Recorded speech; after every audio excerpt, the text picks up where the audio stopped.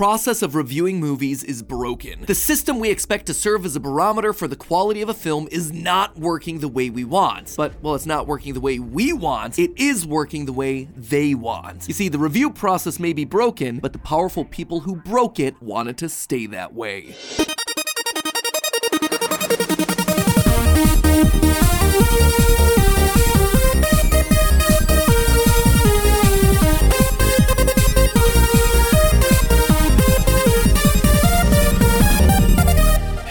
Internet, welcome to Film Theory, the show that hides power-ups inside of bricks. So at this point, do I even need to ask if you've seen the Mario movie? It's been shaking loose so much coin that you'd think you were suddenly in Wario Land. This thing is a mega mushroom-sized hit at the global box office, sitting at nearly $1 billion in worldwide gross as I write this with no signs of slowing down. This thing has put up such huge numbers that industry experts are even bumping up their projections for the entire year of cinema earnings just because of this one film. Everyone is calling out the fact that this one movie has such a shocking overperformance, which, can we just be real here? Mario is more recognizable to children than Mickey Mouse, and people are surprised that a feature film from the marketing masterminds behind the Minions is doing well? Whoa, color me shocked, loyal theorists. Who could have seen this one coming? I'm like a surprised Pikachu up in here. But something that was a legitimate surprise to me and to the internet at large was the response from movie critics, especially when compared to how different it was from all the normal people walking out of it. As of the writing of this script, just 59% of critics on Rotten Tomatoes scored this one positively, planting it in the rotten category. And I just gotta say, that does not track with the movie that I saw. Was the Mario movie perfect by any means? No, clearly not. I was pretty upfront in my last theory, acknowledging the weak pacing, the poor character motivation, and the fact that the soundtrack is just like the director forgot to turn off his Spotify playlist. But just listen to some of these reviews. Quote, "The whole package is a deranged mishmash, an assault on the senses with a subpar animation style. The Super Mario Brothers movie is the Illumination style done at its absolute worst." Okay, the absolute worst? Are you sure about that? Meanwhile, the audience reception sits comfortably at 96% positive, much closer to what seems to be the consensus from all us lowly normies and other armchair reviewers on YouTube. I don't know what the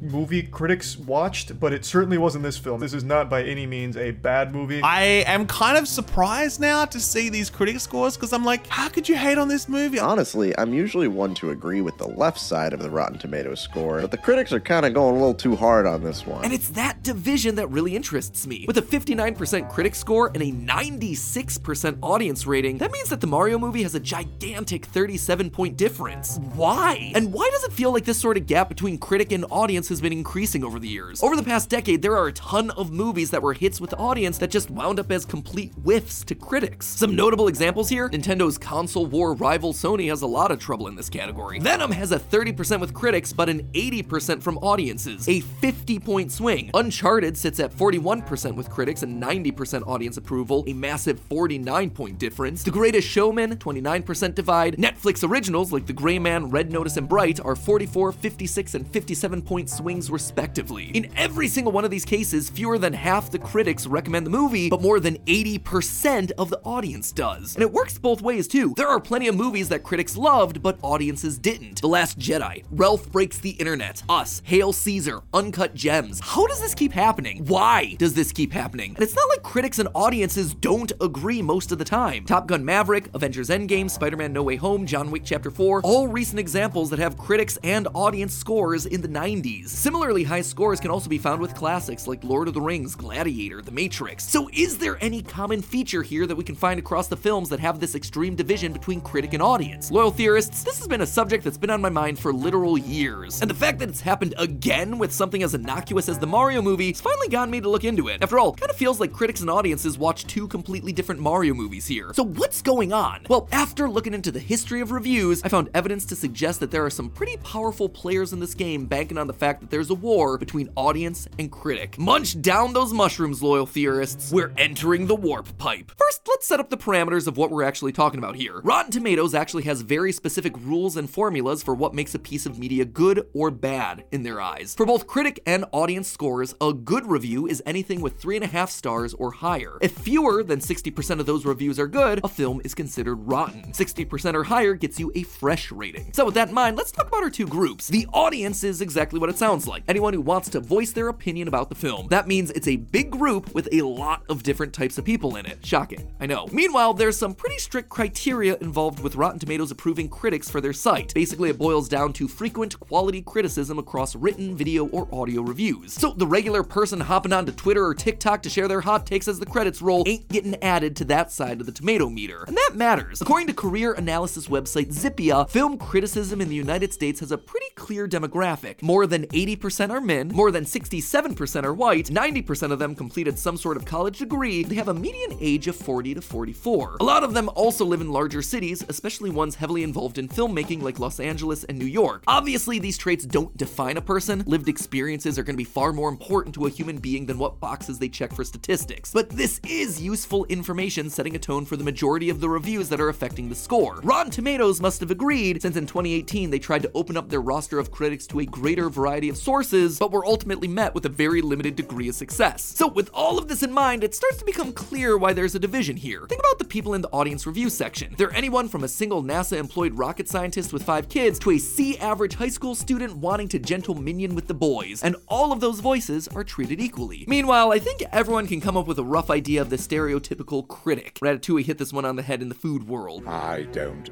like food, I love it. If I don't love it, I don't swallow. But why would that impact the split we see here between those critics and audiences on the Mario movie? Well, I suspect that a lot of it comes down to expectation. When you have a specialized group of people that are so similar, like critics, they're likely going to have specific expectations about what they want out of something. And in the case of the Mario movie, and other divisive films like it, seems like the reviews kinda miss the point. The Mario movie is a kids movie aimed unapologetically at a kids audience. Universal and Nintendo want kids to be the people who want to see this film most. It wants to be the first movie that you saw in theaters for an entire generation of kids, while also being good enough for the adults that take them. It is not trying to be a masterpiece, it is trying to introduce kindergartners to the idea of movies. And in that role, it works great. But that's also not what a lot of other modern animated films are trying to do. Look at the Lego Movie, Puss in Boots, Into the Spider-Verse. Those are animated films too, to be sure, but they're action comedies with grown-up ideas that have the coat of kids movie paint slapped on top. Stuff that would likely appeal more to that college-educated, middle-aged critic. But the Mario movie? It's not pretending to be a kids movie, it is a kids movie. Mario's biggest problem as a character is pretty basic hero's journey stuff, learning that he needs to believe in himself and his abilities. Oh, he also needs to eat his vegetables like Ma said so he can grow big and strong. Mushrooms aren't vegetables, obviously, but you get the idea. The long and short of it is that Mario's a lot closer to something like the Paw Patrol movie, but it seems like critics went in expecting it to be Pixar levels of story. Or at least that was my initial hypothesis. But when I looked for evidence to confirm that suspicion, it didn't quite pan out. Because when you look at other kids' fodder like Despicable Me, Sing, Kung Fu Panda, the Paw Patrol movie like I just called out, all of their scores match critic to audience. Even on things considered rotten like Minions, audiences and critics agree it was trash, but they still are gonna show it to the kids anyway. So what was it about the Mario movie specifically that caused this divide? Well, to see if I could actually spot any trends here, I pulled a bunch of movies that had a 20 percentage point or more difference in either direction. Those where the audience scores were higher included the Mario movie, obviously, that's why we're here. Also the ones that I mentioned at the top, Venom, Uncharted, Greatest Showman, Gray Man, Red Notice, Bright, but also a lot of things that I haven't mentioned yet. Stuff like most Fast and Furious movies, Hillbilly Elegy, Boondock Saints, Hotel Transylvania, the live-action Lion King remake, Maleficent 1 and 2, Ghostbusters Afterlife, the live-action Cats, data didn't specify if it was the one with or without the buttholes, and basically every Transformers and Pirates of the Caribbean movie ever. Oh, and I can't forget Morbius 2, Return to Morbin Time. On the other end of the spectrum, the movies that critics liked that audiences didn't included Ralph Breaks the Internet, Uncut Gems, Turning Red, The Last Jedi, Us, and Hail Caesar. Notice any trends here? Because I certainly do. Let's pull them out by group, because I can actually see a handful of things all at work here. First, very clearly the critics don't appreciate mindless action. That's why all the Pirates, Transformers, and Fast and Furious films are in these buckets. The Netflix action movies, even comic book movies like Venom. They're not very deep, they're largely formulaic, but they're also fun. They do action, and to be fair, many of them do the action well. And sometimes as an audience, you just want to turn your brain off and let a movie wash over you. You want to be entertained. Critics appear to be be the exact opposite. They're bringing notepads, they're scouring every frame. Their brain is running overtime because it's in work mode. They just can't let a movie wash over them and enjoy it for what it is. They're trying to find something constructive to say about every single movie that they watch every single week. And when all the movie does is just tick a bunch of boxes instead of offering something different, well, that's gonna lose points for the critic who watched a similar movie last week, and the week before that, and the week before that. Treating movies as just an amusement park ride is just not as effective for the critic. Secondly, looking at this list, critics don't seem to understand the humor and sensibilities of the internet. Cats, Morbius, I mean, we all know why you're here. You are the so bad it's fun to watch crowd. I saw Cats in a rowdy Friday night theater with a group of kids in front of me who kept meowing at the screen, and let me tell ya, it was the best cinema experience of my life. We come to this place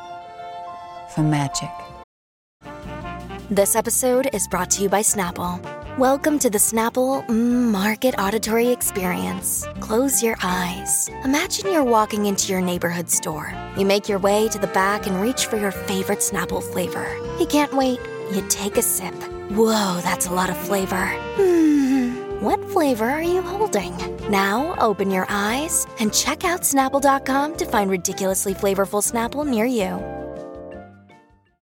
Yep, you're right, Nicole Kidman. I do come for the magic. The magic of the Taylor Swift fangirl sitting next to me during that Cats showing, shouting at the screen 40 minutes in, "Where's Taylor?" It was awesome. The entire audience erupted in laughter. But to a critic, they're not appreciating movies ironically. They're not dressing up like a gentle minion like the rest of us. They're not waiting for Jared Leto to morb all over that screen. And as a result, those movies get lower scores. On the flip side of that, though, look no further than Ralph Breaks the Internet, a movie that got higher critical scores than audience scores because despite trying its best to riff off the humor and sensibilities of online meme content, it did it in the most normie way possible. Online communities can see through that thin attempt to cater to them, which results in lower overall scores. Lastly, and this is perhaps the biggest disagreement between the two camps, critics don't respond to nostalgia and familiarity, while audiences clearly eat it up. Ghostbusters Afterlife, it's fun, it's enjoyable, but it's also not a 94% positive movie, but audiences love the fact that it felt just new enough. You got old favorites, you got recreations of classic moments, but with new enough faces and plot lines. Maleficent and Maleficent 2, movies that began as a familiar and beloved fairy tale, except told with a new twist. It's safe, it's nostalgic, but also just a little bit new. That Lion King remake, despite its quality, it's the movie equivalent of a one-way trip to Nostalgia Town. Pirates of the Caribbean, Dead Men Tell No Tales. It's not great, but audiences were clearly happy to revisit a fictional world that they hadn't seen in a while. And now, just take a look at the flip side. What do critics like that audiences don't? Things that feel too new, do things too differently, are a bit too far of a departure,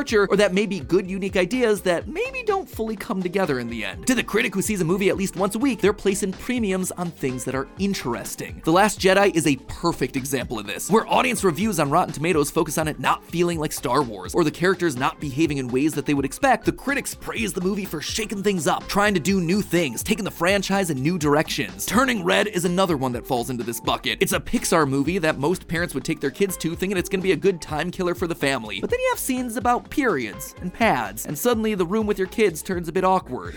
I have ibuprofen, vitamin B, a hot water bottle, and pads. You are a woman now, and your body is starting to change. To a critic, that's brave and necessary storytelling about topics that don't get screen time. To the parent who is looking to kill some hours with their kid, that's an uncomfortable conversation on the way home from the movies. I'm not saying it's good, I'm not saying it's bad, I'm saying it's the truth and it's gonna affect your score. Now take all of that information and look at the Mario movie. It is all of these things rolled up into one. It's mostly pretty colors and fun action with a pretty thin plot. It caters to online communities and gaming scenes that critics don't typically engage with, and it's speedrunning its way through tons of Easter eggs and nostalgia bait. This movie is basically everything that critics don't like, all in one convenient package. So I think that's a pretty good explanation for what's going on with this divide between audiences and critics as it relates to movies like Mario, but I'm still not entirely satisfied with the answer. Like, sure, maybe that's how it's happening, but why is it happening? And more importantly, why does it keep happening? This disparity between critics and audiences is a big enough issue, and it happens often enough that it's been on people's radars for at least a decade now. You would think at this point we would have figured some way to sort this out. I mean, shouldn't we all be on the same side here? Audiences ideally get valuable information about movies before spending time and money on them, and critics need someone to be reading or watching their reviews for their jobs to exist. So why would critics versus audiences even be a thing, unless someone was benefiting from sustaining this conflict? Stick with me here, this is relevant, I promise. The whole idea of review aggregators like Rotten Tomatoes can trace their way back to basically a single place, a show called At the Movies, presented by a pair of critics named Gene Siskel and Roger Ebert. Their whole shtick was that in lieu of scores, they'd both issue movies a thumbs up or a thumbs down. down. Not only was it an entertaining show presented by a pair of knowledgeable guys talking about their capital O movie opinions, but over the years, audiences got to know Siskel and Ebert's personal tastes to the point that they could even tell from a glance what sort of movie they were getting into depending on the direction the thumbs pointed. This was great for consumers, allowing them to get a clear and concise way of getting the broad strokes on a film's quality. But for the studios, it was even better. The marketing value of this cannot be overstated. If a movie managed to get these two to agree that it was good, that was huge. Overall, this system was a win-win for everyone during a time when information didn't travel at the speed of the internet. And it kind of sounds like what Rotten Tomatoes is supposed to be in the modern day, right? Let me just see how good or bad a movie is at a glance. There's a problem with how Rotten Tomatoes handles things. Back when it was just two guys on TV, it was easy to keep up with their opinions and figure out how they thought. But now there are thousands of critics with followings across a lot of different platforms. And in scaling up so much, adding so many people to the process, literally hundreds of critics in most cases, well, you start to lose the nuance of the individual opinion. No longer do you think, oh, Roger Ebert liked this thing, I like the other things he recommended, so I'm gonna like this one too. Now the individual thoughts are basically stripped out of the process, flattened down and combined with everyone else's until all you see is a number. Sometimes it's gonna be a big number with a tomato next to it, sometimes it's a small number with a green little slime next to it. Throw in audience reviews, now you got yourself two numbers. And would you look at that? If they're both big, you have the new version of 2 thumbs up. Everyone loves the film, and you as a moviegoer should go see it immediately. And if they don't line up, well, now you've got yourself some conflict. And the suits at all the ad agencies have really been able to twist this one to their advantage. Marketing loves a good conflict narrative. Coke versus Pepsi, Apple versus Android, Xbox versus PlayStation. But what they love even more is how these conflicts get consumers to self-sort into neat and tidy boxes so they're even easier to market to. It's been happening forever. So if you end up with a film that critics aren't feeling but audiences are, the studio can then turn around and say, the critics don't like our movie, but so what? Our movie is for you, the average Joe. And that can do wonders to create a passionate fan base, an us versus them narrative. You know how ads will sometimes just pull quotes from all sorts of different reviews? Critics agree The Avengers is a must-see movie event for everyone. It's gonna be fun. Well, when Batman v Superman bombed with critics and at the box office, the film's official account started tweeting out what looked to be press quotes attributed to random Twitter users with the text, "See it for yourself." And wouldn't you know it, but the Mario movie is now doing the exact same thing. They're leaning in hard on the audience score, tweeting a web spot saying just, "The audience has spoken." And it's getting the intended effect. Literally, the #1 reply to this thing is, exactly, we don't care about critics' opinions. Either way, pretty much everyone with actual money invested in this thing comes out a winner. Nintendo and Universal have a movie that fans start defending in a surprisingly long-legged discourse. Critics and content creators can write articles and make videos discussing why critics are or aren't wrong, and Rotten Tomatoes gets clicks and traffic as people go to look up the scores, defend their opinions on the title, review it themselves, and the whole website brand becomes part of the conversation, all without getting dragged through the mud, because they're the middleman. Or are they really the neutral middleman? If you really want to start getting into the conspiracy theory of it all, do you know who actually owns Rotten Tomatoes? Like, the actual company that runs the website? It's Fandango Media, a movie ticket retailer. And that makes a lot of sense. You go to see how a film's being reviewed, and if it catches your fancy, hey, here's a link to buy the ticket right there at the bottom of the Rotten Tomatoes page. Not a big deal, right? But if you go one step further up that corporate ladder, Fandango Media is jointly owned by Warner Brothers Discovery and NBC Universal. I'm not saying anything, but isn't it interesting that one of those companies just released an animated kids film based on a popular video game that has wildly different reception from critics and audiences, thereby driving this very conversation? And that the Mario movie is literally just 1 point on the rotten side for the critics. Not so bad that it looks terrible, but just enough to fuel discourse in the community and episodes like this. Like I said, that's taking it to an extreme, but I'm just putting that little nugget of information out there for consideration. So what do we do here, loyal theorists? How do we do better? Well, I don't think the answer is to never pay attention to reviews, nor do I think it's to take the audience's word as gospel. Instead, I think it's to take both of these things into account. As I've shown here today, numbers can tell you a lot. Data is a great way to visualize a story, but rarely is it the whole story. For me, I'm a firm believer in finding and then following film reviewers whose personal tastes largely align with your own. Personally, I love the more casual reviews of Jeremy Jahns, the cinematic sensibilities of Chris Stuckman, and the overall industry coverage of Dan Murrell on YouTube.com. Is Chris Stuckman sometimes a bit too artsy for my taste? Yeah. Is Jeremy sometimes a bit of an apologetic fanboy for franchises? Absolutely. Does Dan Murrell... Well, actually, to be honest, I don't have a lot of complaints with Dan. I usually really agree with his perspective. If anything, he sometimes hedges his opinion a bit too much. Anyway, between these three, I feel confident knowing that I'm in good hands, getting a solid, well-rounded review from 3 professionals looking at a movie all through their own unique lenses. And from there, I'm then empowered to draw my own conclusions. But hey, that's just a theory. A film theory. And cut.